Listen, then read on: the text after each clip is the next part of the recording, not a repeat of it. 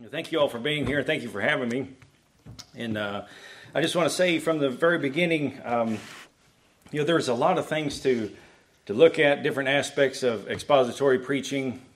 There are countless books on expository preaching, and maybe some of those we'll try to talk about today, or at least give you some titles, some authors.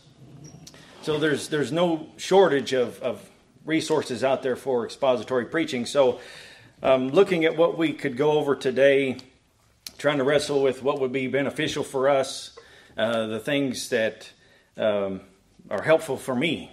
Because here's the thing, regardless of how much training we have or we don't have, the things that we're going over today are the things that I'm still trying to work on, I'm still trying to grow in.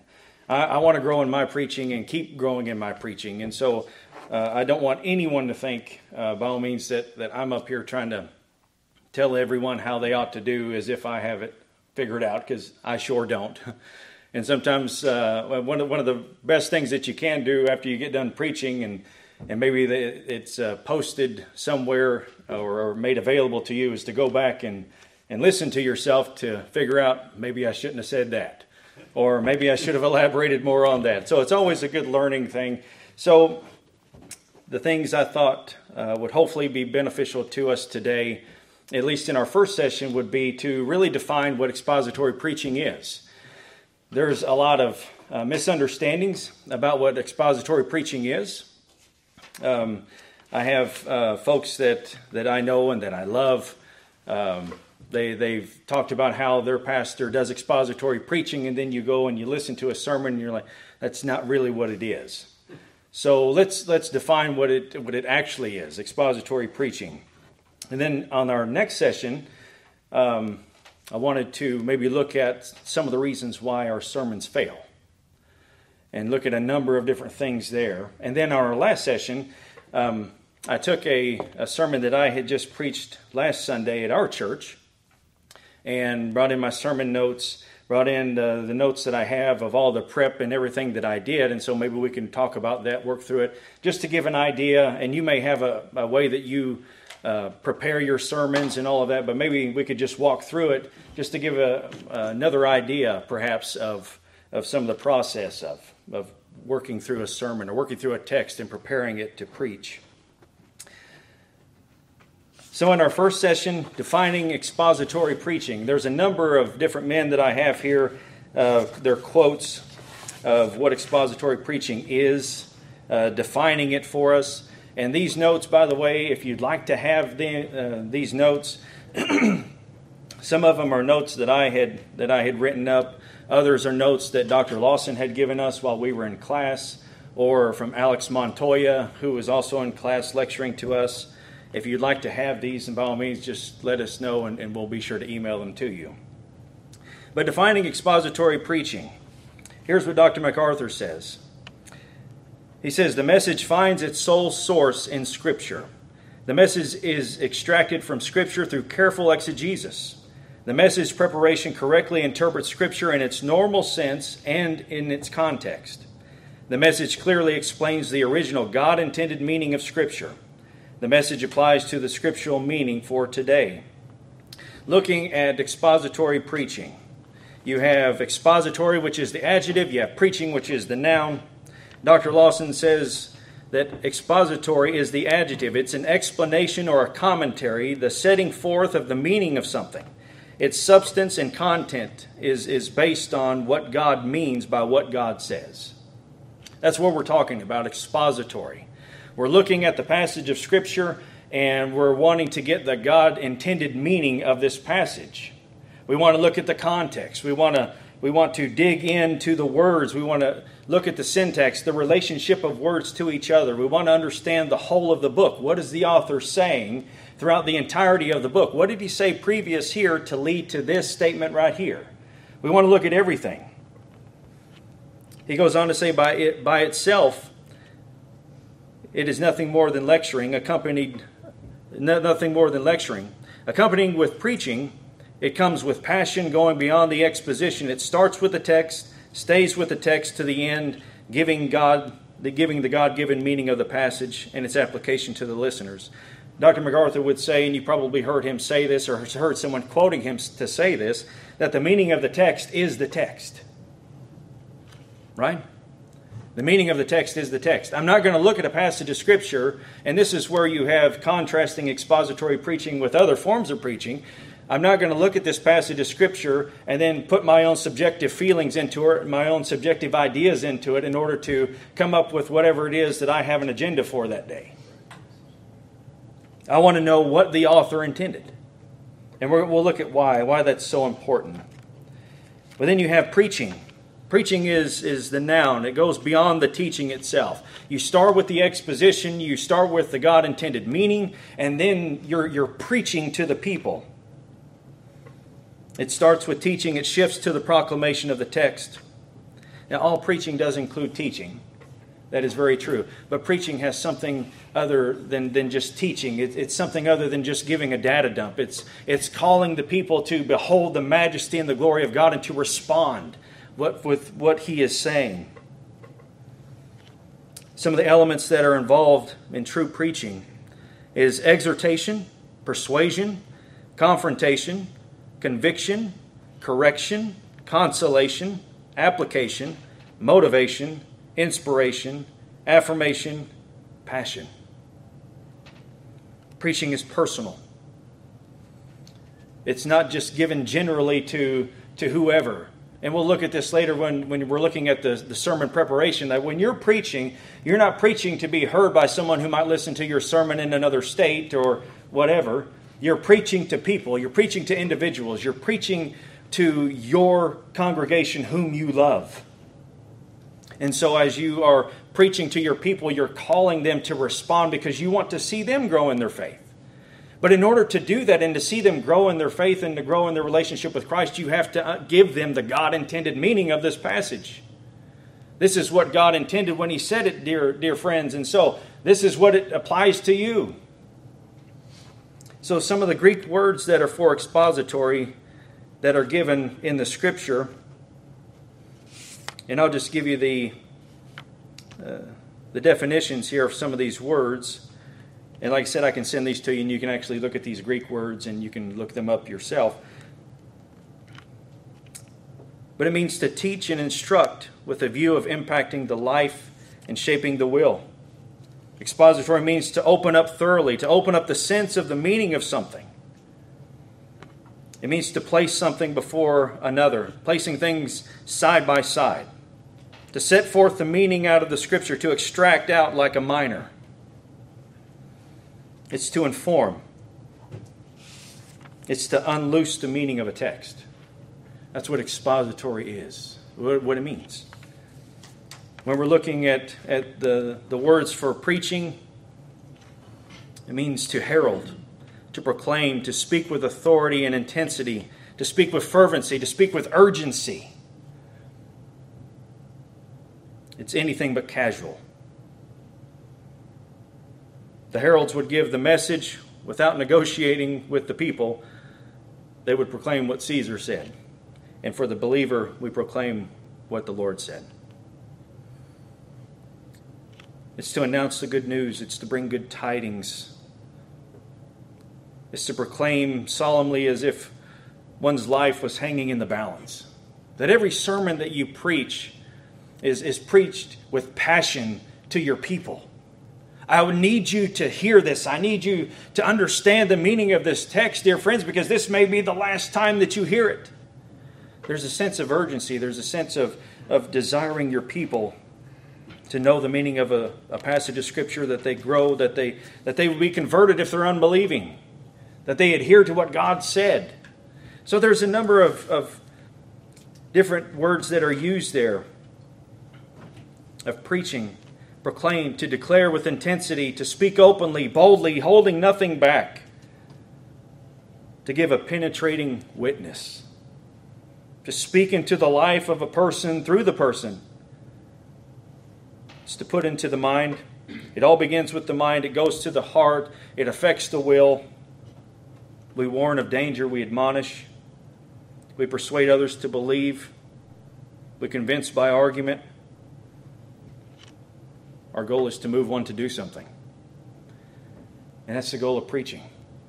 And again, all preaching includes teaching, but teaching, when you're teaching something, you're wanting to give information.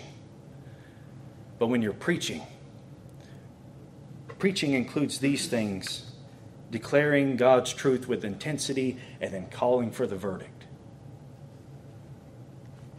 John Calvin, in some of his definitions of expository preaching, Calvin says that expository preaching is the explication of Scripture, its unfolding its natural and true meaning while making application to the life of the congregation.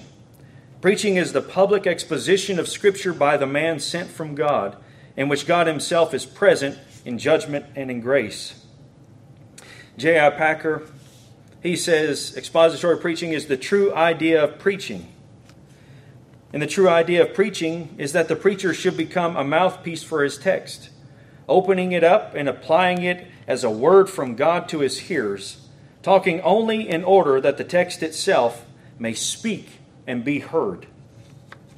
Sinclair Ferguson, he says, the explanation of Scripture forms the dominant feature and the organizing principle of the message. It sees as its fundamental task the explanation of the text in its context, the unfolding of its principles, and only then their application to the world of the hearers. And one more, Martin Lloyd-Jones. You can't do something on expository preaching, right, and not quote Lloyd-Jones. He says expository preaching is not merely an exposition of a verse or a passage or a running commentary on it. What turns it into preaching is that it becomes a message and that it has a distinct form and pattern.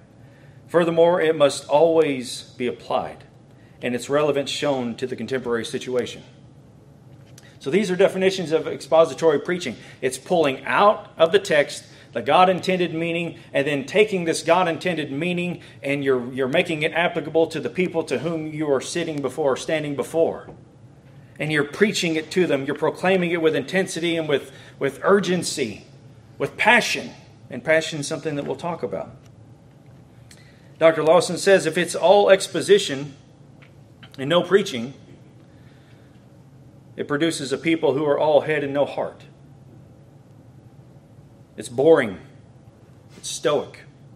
It's a data dump with much information with no transformation.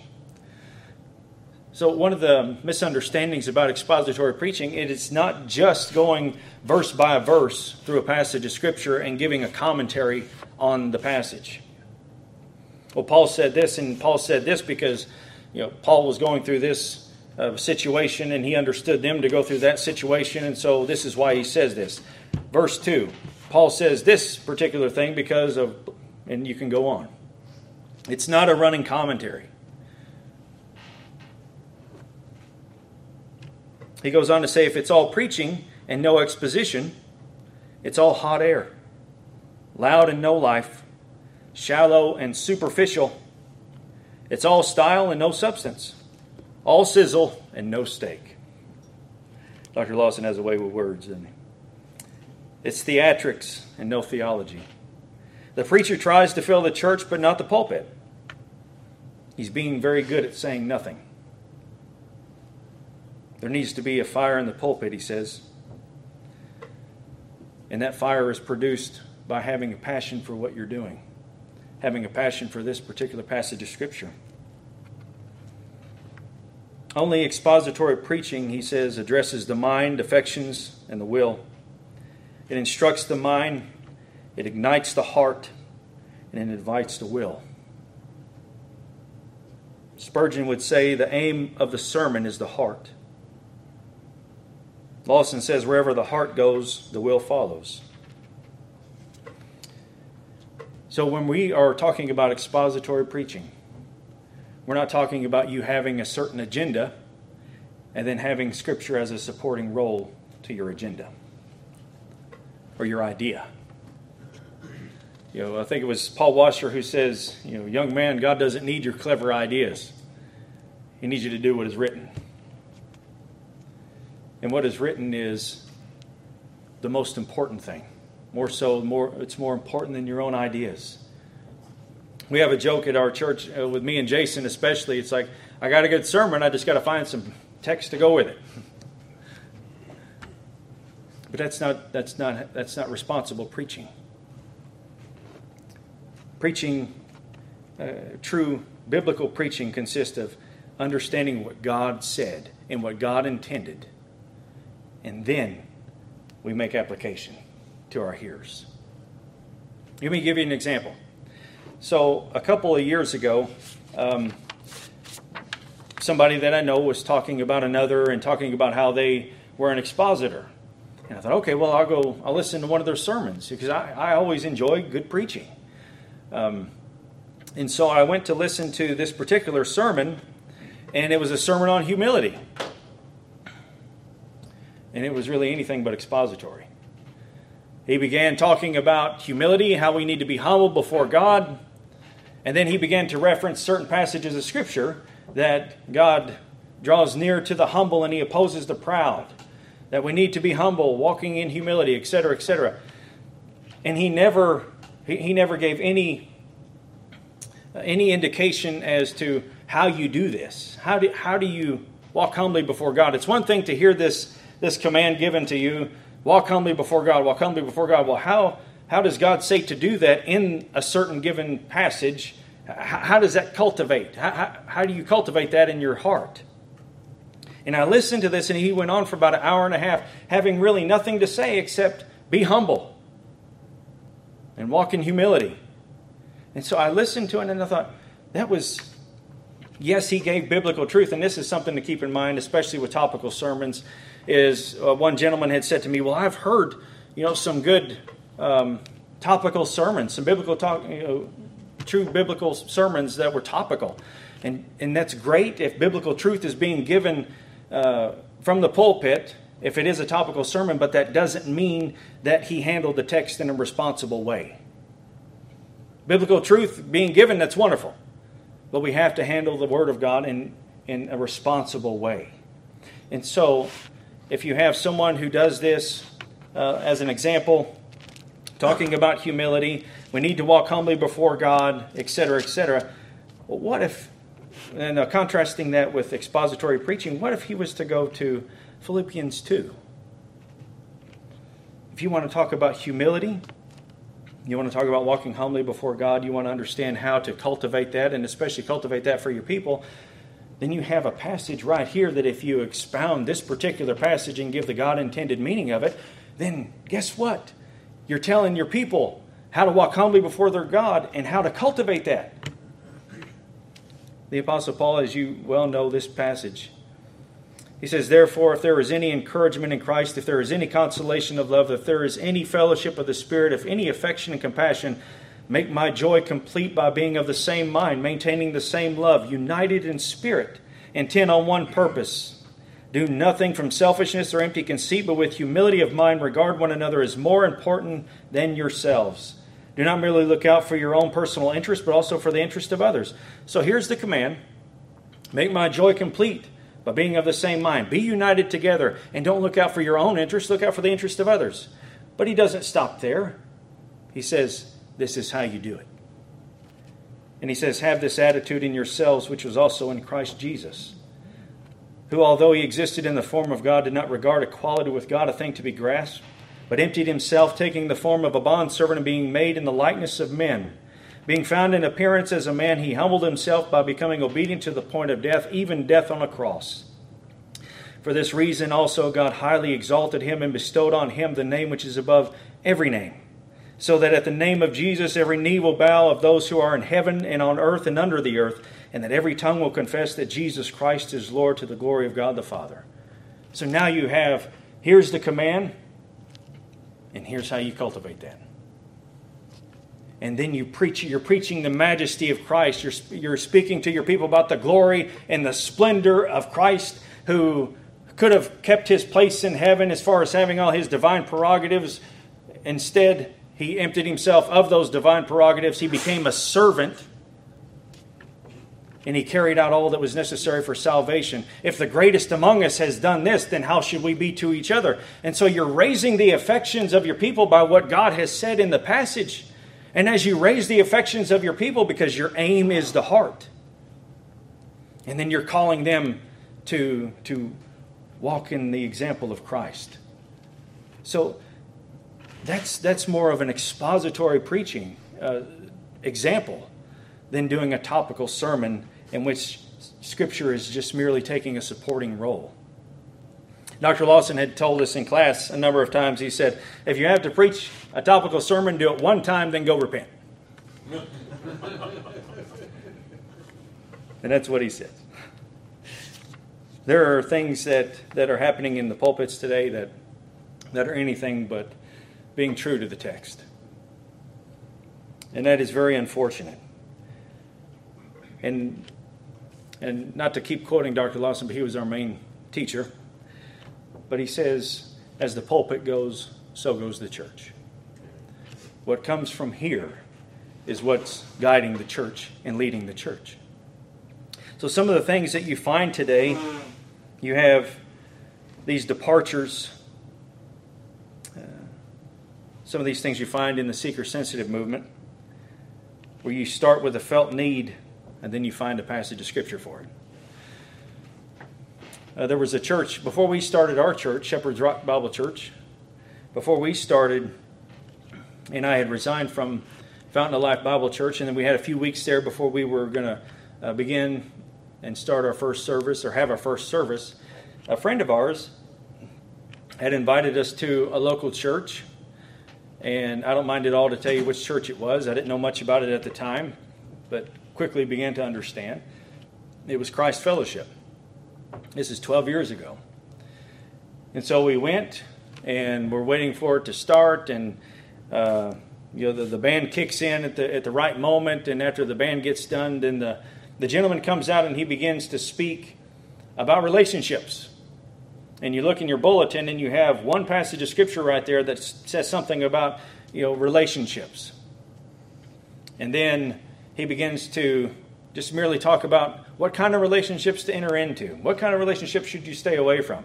And the whole time you're thinking, well, where's, give me something.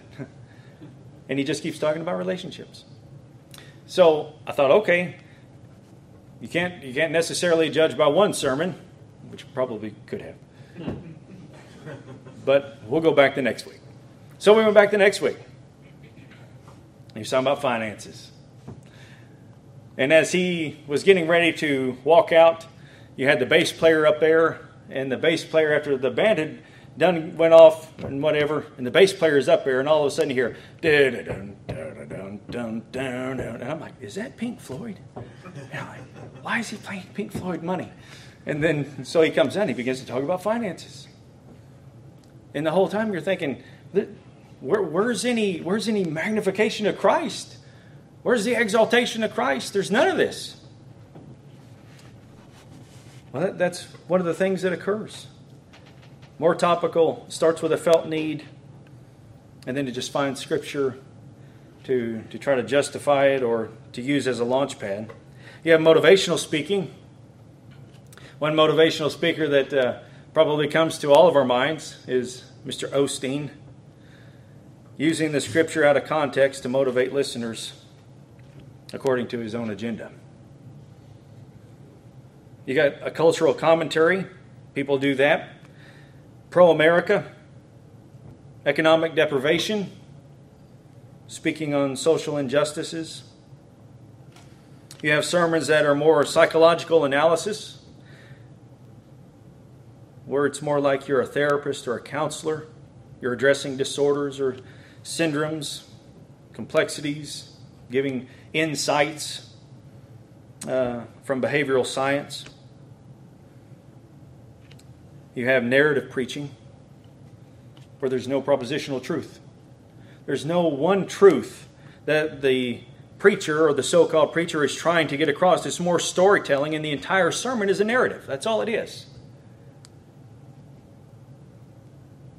You have a data dump, which is a running commentary on the Bible.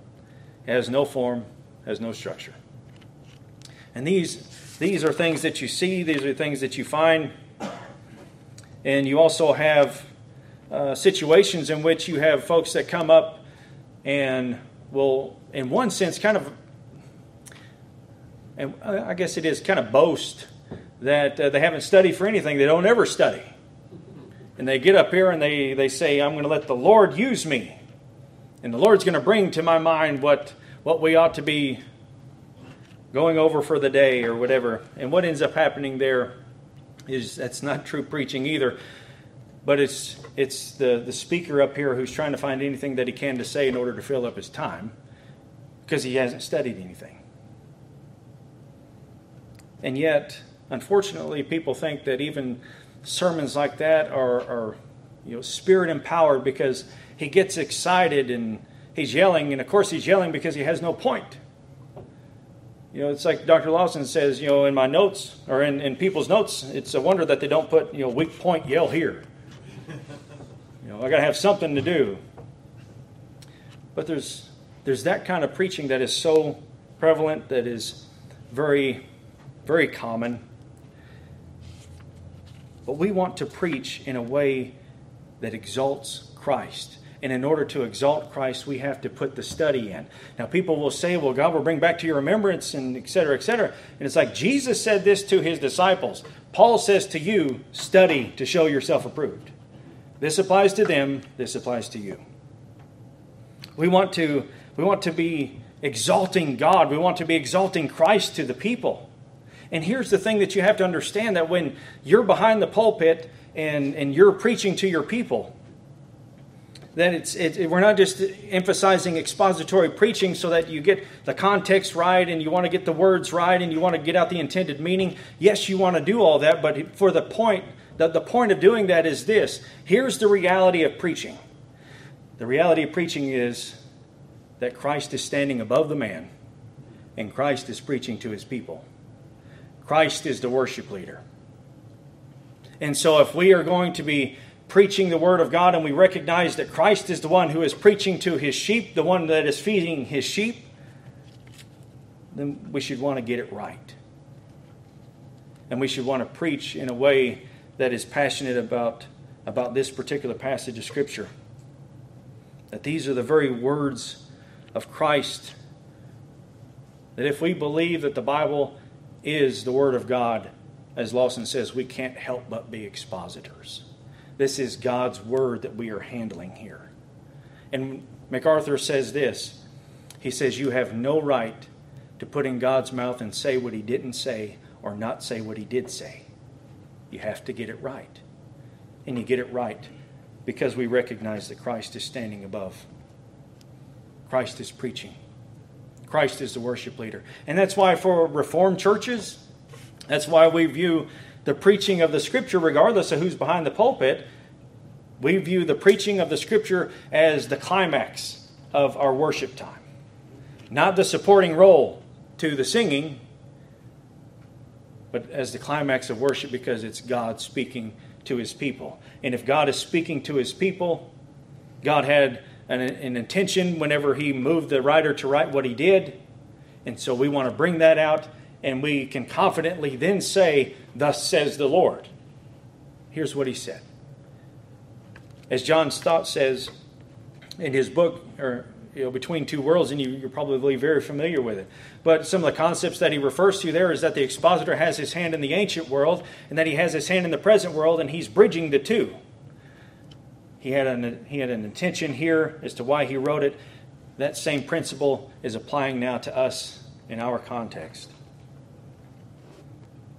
And that's why the Scripture has one interpretation, and it's our job to figure out what it is.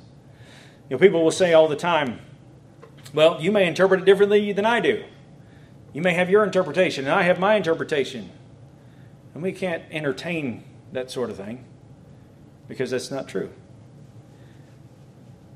And not to quote what others have said a number of times, I'm sure you've heard it, but it doesn't matter what you think it means. It only matters what it does mean. And that's why we have to figure it out. That what we say, we can be confident that God has actually said. And then we preach it to the people. We proclaim it with intensity. We allow it to affect our own hearts first, and then we give it to our people. And we'll get more into that, but looking at some of the different ways to preach expositionally, there are various ways to do so. One is sequential expositional preaching, and that's where you're preaching through a book. You can, this is one that is very important. Probably the most common way of preaching expositionally is to start chapter 1, verse 1, and work through the book. And this is also a benefit not only to the congregation to see the flow of thought from the very beginning of what the author said at the beginning and see how it all moves along, but it's also a great benefit to you. Because in this kind of preaching, you grow in your preaching because there are some very difficult texts and you can't skip them. You have to deal with them. So you have to put in the time and you have to learn them. So there's sequential preaching. You have thematic exposition. And thematic is where you take a doctrine and you do an entire series or you do a sermon on it. For example, you can do a series on systematic theology. A couple of years ago, that's what we did in our church. We went through systematic theology, did an entire series on it. But every passage of Scripture, that when you start with systematic theology, you start with the inspiration of the Scripture, you move on to theology proper, talking about God specifically, the doctrine of God, attributes, etc., etc. You're taking certain passages of Scripture and you're expounding that passage of Scripture. And then when you get to the doctrine of Christ, you're taking a certain passage of Scripture. You're expounding that passage of Scripture. So it's not as if you're preaching in the way that you're reading systematic theology. Systematic theology, you have one particular doctrine, and then you're pulling from all of the Scripture to see what it says about this particular thing. You're not doing that. You're taking one passage of Scripture, you're expounding that passage. You're taking another passage of Scripture, you're expounding that passage maybe the next Sunday. You can do an entire series that way. You can do an entire series on the 7 sayings of Christ, or the 7 I am statements, or the Beatitudes. You're taking certain sections of the Scripture. You can do a historical exposition. Every October 31st, we're not celebrating Halloween, we're celebrating the Reformation and what God did during that time in history that still affects us today. So what were some of the main doctrines that were emphasized during the Reformation? And we're taking that passage of Scripture and we're expounding that passage of Scripture.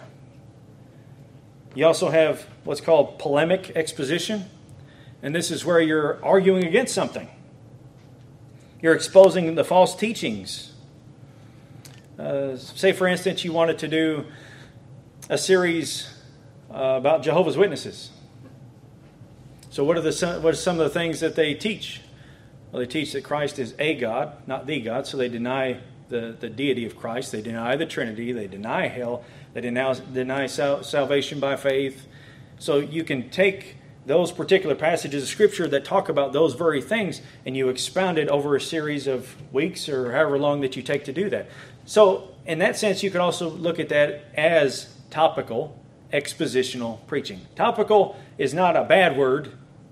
It's only bad if you ignore the passage of Scripture and you use it as a supporting role.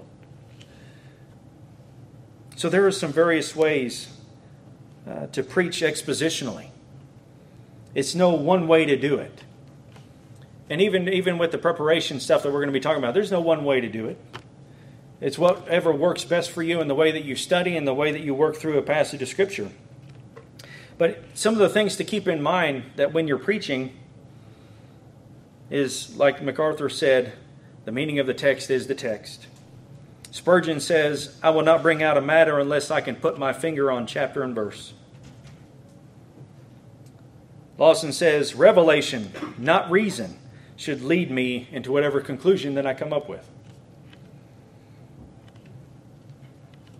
The pastor of First Presbyterian Church in Jackson, Mississippi, who's gone on to be with the Lord, John Reed Miller, this is something to keep in mind, and we'll talk more about this, but he says that the reading of Scripture should be an event.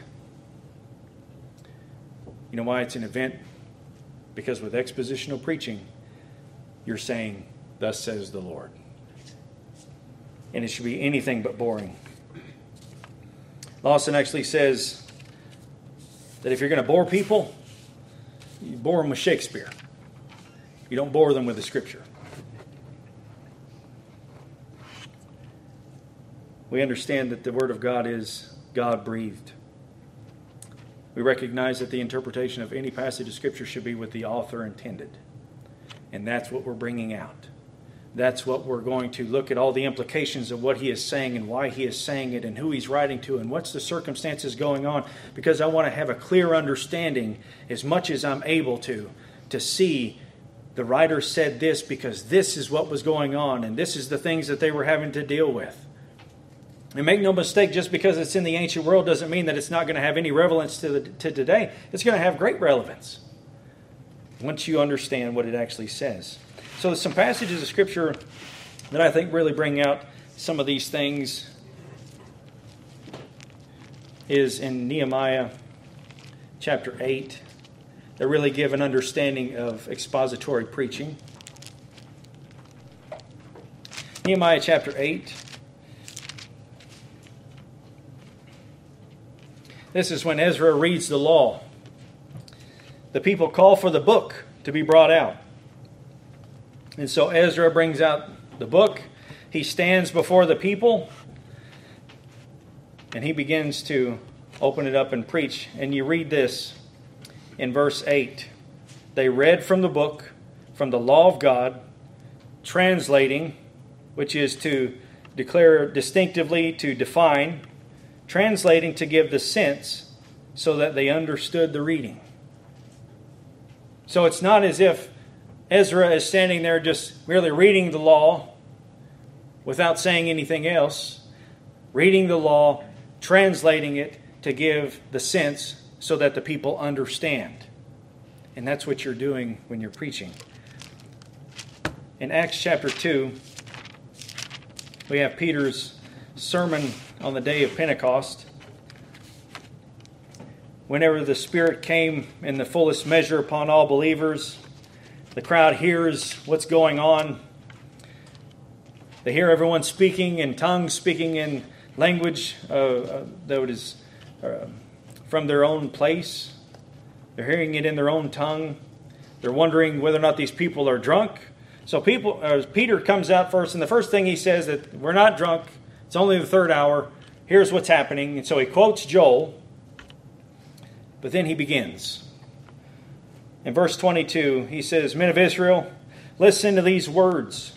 Jesus the Nazarene, a man attested to you by God with miracles and wonders and signs which God performed through him in your midst, just as you yourselves know. This man, delivered over by the predetermined plan and foreknowledge of God, you nailed to a cross by the hands of godless men and put him to death. But God raised him up again, putting an end to the agony of death, since it was impossible for him to be held in its power. Here's his text. For David says of him, I saw the Lord always in my presence, for he is at my right hand, so that I will not be shaken. Therefore my heart was glad and my tongue exalted. Moreover, my flesh also will live in hope, because you will not abandon my soul to Hades, nor allow your Holy One to undergo decay. You have made known to me the ways of life. You will make me full of gladness with your presence. So there's this passage. The passage is about the resurrection. You put him to death. But here's what David says of him. Brethren, I may confidently say to you regarding the patriarch David that he both died and was buried, and his tomb is with us today. And so because he was a prophet and knew that God had sworn to him with an oath to seat one of his descendants on his throne, he looked ahead and spoke of the resurrection of Christ, that he was neither abandoned to Hades, nor did his flesh suffer decay. This Jesus God raised up again, to which we are all witnesses. Therefore, having been exalted to the right hand of God, and having received from the Father the promise of the Holy Spirit, he has poured forth this which you both see and hear. So you have Peter, his passage is Psalm 16. He's bringing out of Psalm 16 the understanding of it. He's giving it to the people, preaching, and he's calling them to repentance, as it'll go on to show. He's basically saying, David wrote of him. It's not about David. David's dead. But he raised up Jesus. And this is who he's speaking of. So we have some examples even in the Scripture of what it is to preach expositionally. And so I hope that that does help as far as having an understanding of expository preaching. And one last thing to say, then we'll take a break, is a lot of guys, and I also thought I had to do this as well as starting out preaching, that I have to give them something that they've never heard before. I got to give them this wow factor. And I remember my cousin Stephen and I, when we were putting in flooring over at, I think it was Indian Path. There was a lady there that we had known since we were very young, and she goes to a particular church in our area, and she had come to say hello to us. She saw us out in the hallway, got to talking about the Lord and all this, and she said, that they've been having revival, and they had this one guy in, and his sermon was just so amazing, and oh my goodness, I wish you could have heard it. And it's like, well, what was it about? And he read the text, I should say. He read the text where Elijah had just had his great victory over the prophets of Baal. And then he hears about Jezebel wanting to kill him. And so he's depressed. He goes under the tree. He calls for the Lord to kill him. All of this. And the point of his sermon was the kind of tree that Elijah was under. Here's the significance of this tree. Nothing about Elijah. Nothing about the 7,000 that hadn't bowed a knee to Baal. It's about the tree. And the significance of the tree. Well, who cares about the tree? What does that have to do with anything? But it's about people wanting to give a wow factor. I need to come up with something that they haven't heard. And dear friends, you're never going to come up with a greater wow factor than just saying, this is what the Lord said.